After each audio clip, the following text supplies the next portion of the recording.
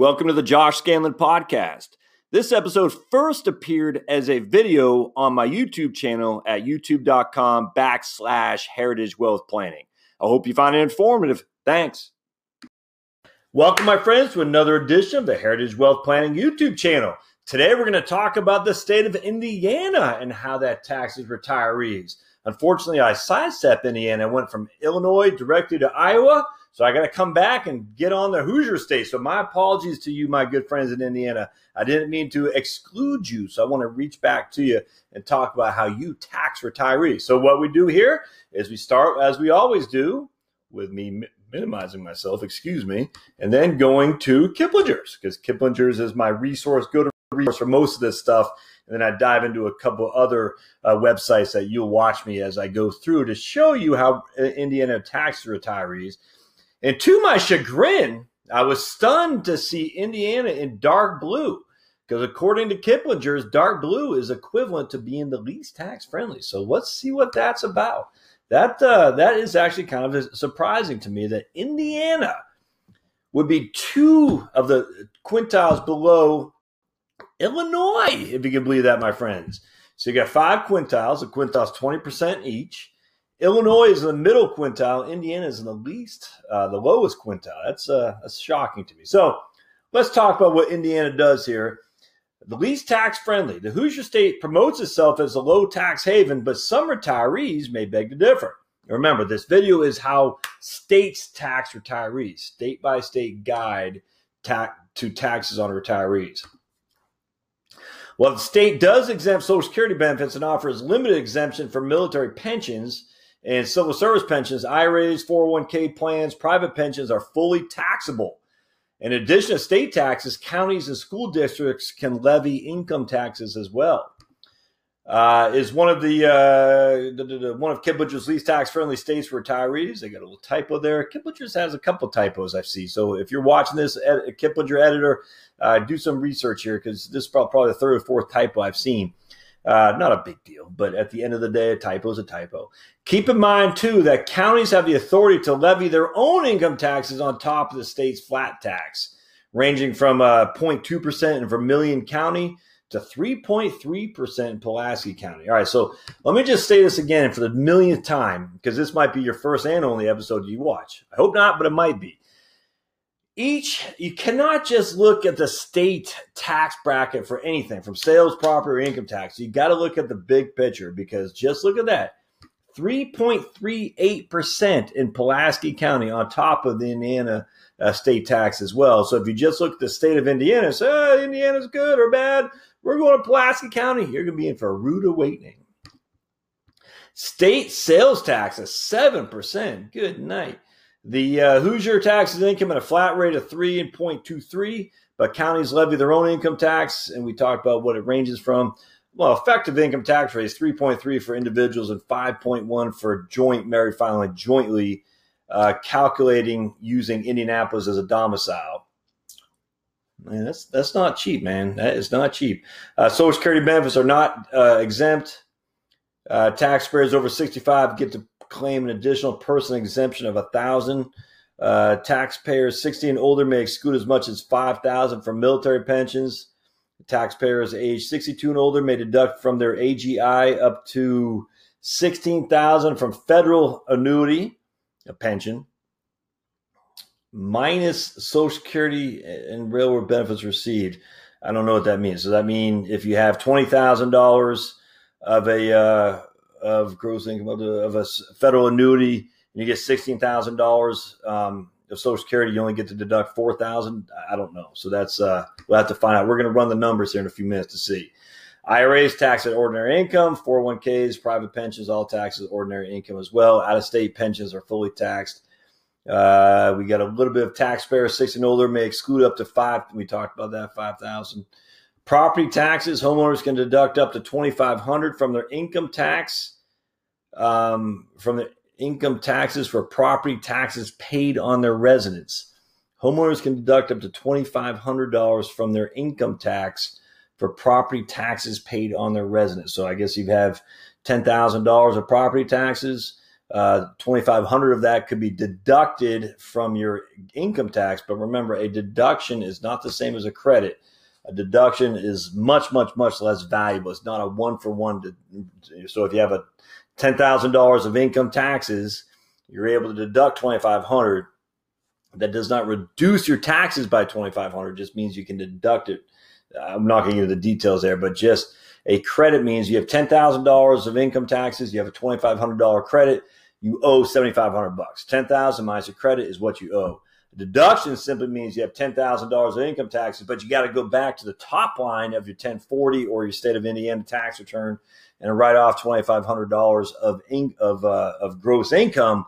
And that will give you the amount of money you get taxed on, not nearly anywhere near the same as a credit, that's for sure. So that might sound pretty favorable. If your average tax is 5.3%? Is that, yeah, 5.1%. You know, I don't have my calculator. 5.1% on $2,500 is, I don't know what that is, $75, $125. That's it. So that's not a significant amount of money by any stretch of the imagination. Homeowners are eligible for standard homestead deduction, which is $45,000 or 60% of the assessed value of the homestead, whichever is less. All right, so if you have a $500,000 home, most likely the most you're going to be able to deduct is $45,000 from your homestead. So if your house is assessed as $5,000, you'll pay tax on it as if it's $55,000. A taxpayer entitled to receive a standard homestead deduction is also entitled to a supplemental deduction, 35% with an assessed value of less than $600,000 or 25% with an assessed value of more than $600,000. A taxpayer.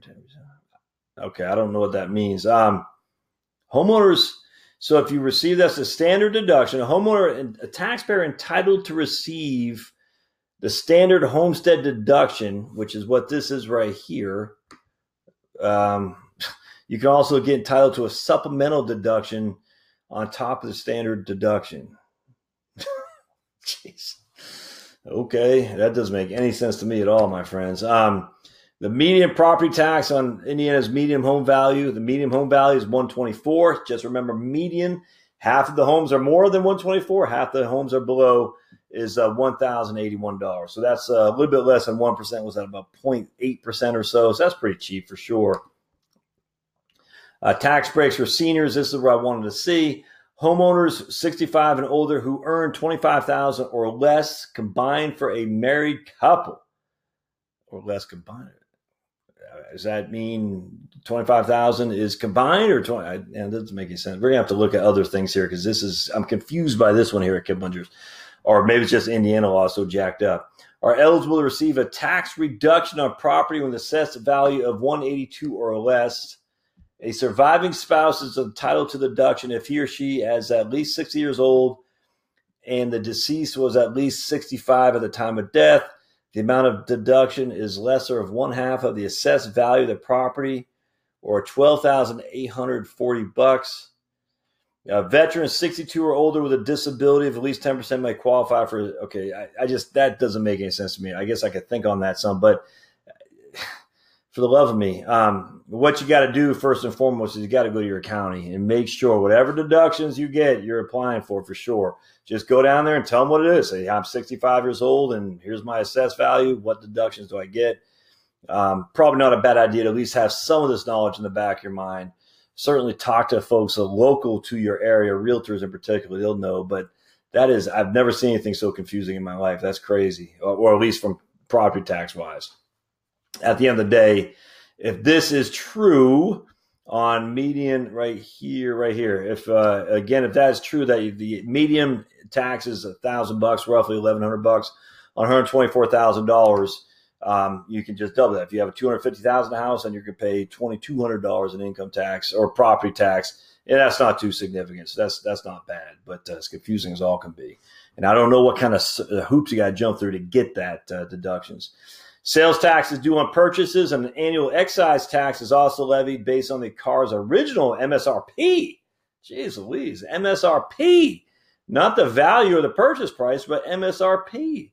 The amount due on a 3-year-old car that costs $20,000 would be $189. So Sales tax is due on purchases, and there's an annual tax on top of that. And thankfully, there is no estate or inheritance tax. Wow, that's I'm flummoxed how confusing that is. All right, so Indiana, let's go up here because we missed it last time. And this is going to be the tax foundation. So we always start with Kiplinger's. They use the tax foundation, their own resources, and we're going to dive in a little bit deeper in the tax foundation. 3.23 is a top. Whoa! Look at that. Good night. So this is a perfect example of where you do not just sit there and look at the state tax rate and say all is good, only 3.23. No, sirree, Bob. Look at that. 9.5% is a state and local tax burden. And even that doesn't even put them in the top 20. And the top 20 is the least favorable for a tax-paying perspective. I mean, but if you just say, oh, Indiana tax people cheaply, I'm moving to Indiana. Yeah, you're going to be in a rude awakening. 9.5%. Good night. That's significant. I guess they're just saying at the end of the day, they're putting it back in the county. And so you got to find out what county you want to live in, my friends. That's for sure. April 17th is Tax Freedom Day, which puts them in the top 20. That we want to be in the top 20 there. All right, so let's look at sales tax. 7% sales tax, combined state and local. Apparently you can't get a local sales tax on top of that. It's just 7% to the state, which puts them again number 2. Wow. Number 2 for state. So here's the opposite of that. So before we said, oh, Indiana looks great from an income tax. And here we're like, oh, Indiana looks horrible from a sales tax. And you're right on both sides, but you can't just look at it like that. Indiana is number 2 in overall state sales tax. But when you look at it for combined local and state, they rank 22 and not in the top 20. Again, still high, but it's not in the top 20. That's for sure. And state and local general. So basically people pay $1,100 per capita in collection on state sales tax. So that, I mean, look at the jump there. You got to look beyond just the top line numbers. Property taxes, yeah, I figured that'd be ranked pretty low. In the lower end, 28, certainly not super duper low, but roughly in the middle there, 0.87. And we already see this difference between median. Remember we just looked at median. It's about $1,100 median property tax. But here is the average property tax per capita. So you got to look at median versus average, because if you're just looking at the average, that may or may not have anything to do with you. The median simply says 50 above, 50 below. The average could be you got a bunch of poor people over here, a couple of rich guys over there. It's going to bring the average way down, but that might not be applicable to you. Oh, I did miss this right here. What they charge on cigarettes, they charge $1 a pack, and they pretty high on gas tax too. So, wow, that's Indiana not very favorable. No other way around that. Other states are more favorable. So smartasset.com, if I'm not mistaken, that's Indiana. Now, this is interesting. Actually, let me just go back real quick. Because what smartasset.com is saying is that from an income tax, this is just for income tax. From an income tax perspective, Indiana is quite favorable, which is interesting because, or I should say, moderate. Well, what are they saying here? I can't. That looks like light blue? Yeah, that's a dark blue. So that's they're saying moderately tax friendly from an income tax perspective, where is least tax friendly according to Kiplinger's and certainly according to Tax Foundation as well. But remember, Kiplinger's and Tax Foundation are using all three: the property taxes, the income tax, and the state sales tax and local sales tax as well. So from just a pure income tax for retirees, let's take a look as we do. We start with $25,000 Social Security, $25,000 retirement income. We say we're married finally jointly. We're born in 1953, and we don't have a pension here. No, okay, good. So let's see what they're saying. It looks like we're going to pay $742 to the state of Indiana in income taxes with those two scenarios: 25 Social Security, 25 retirement income. Let's just see if Social Security is truly not taxed. I just want to try something real quick, my friends. It should be zero. Yeah, okay, good. So they definitely are taxing Social Security in Indiana. Again. I want the sales tax and the property tax to be low, and I want the income tax, if one has to be high. Because if we can manipulate your numbers, have more income come from Social Security, from Roth IRAs, there's a good chance you won't pay any income tax for sure. As witnessed right here by Indiana, nothing. All right, so now let's go back to 25,000. And we're going to say We have 25,000 of retirement income, and then we're going to say we have 12,000 from a public pension. Let's see what we got there, and that's going to be 1,000. Okay, so there, what is so 12,000? What was it before we had the pension? It was 742.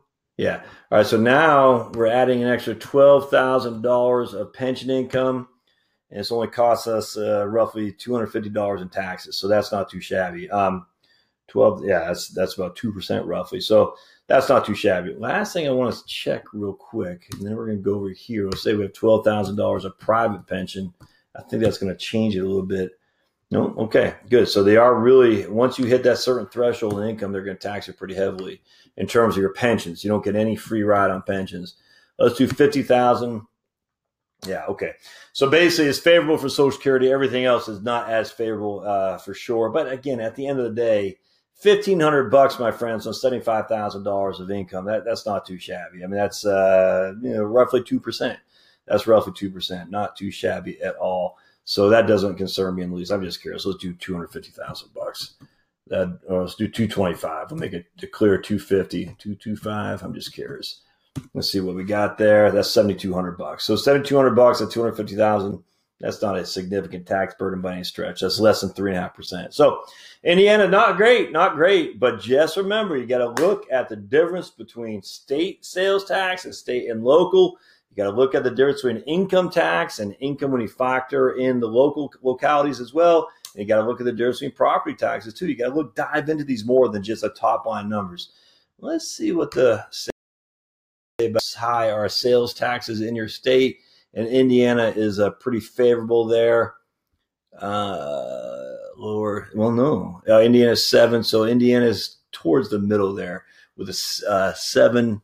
Yeah, right in the middle. At 22, that number 22, they're ranked number 22. So Indiana has some tax stuff to do if they want, but I guess when they're saying, well, we got neighboring Illinois, we're going to eat up all the people fleeing Illinois to come to Indiana, and I think that might be a not so great of a strategy because Illinois is not as bad as you would think. We've already examined that, and you can look at my channel for the Illinois situation too, but it's not nearly as bad. Could it get worse in Illinois? Yeah. Could it get worse in Indiana? Yeah, there too. So anyway, don't forget to comment below, my friends. Thumbs up always help me. So do a thumbs up. That spreads the word on YouTube that people are engaged in this content, and it helps YouTube promote my channel to other people as well. Comment below. Subscribe button right there, and then hit the little notification bell to be notified of future content. And as always, go to heritagewealthplanning.com for blogs, podcasts, and all the other videos we do. And don't hesitate to send me an email at josh@heritagewealthplanning.com. Thanks, guys.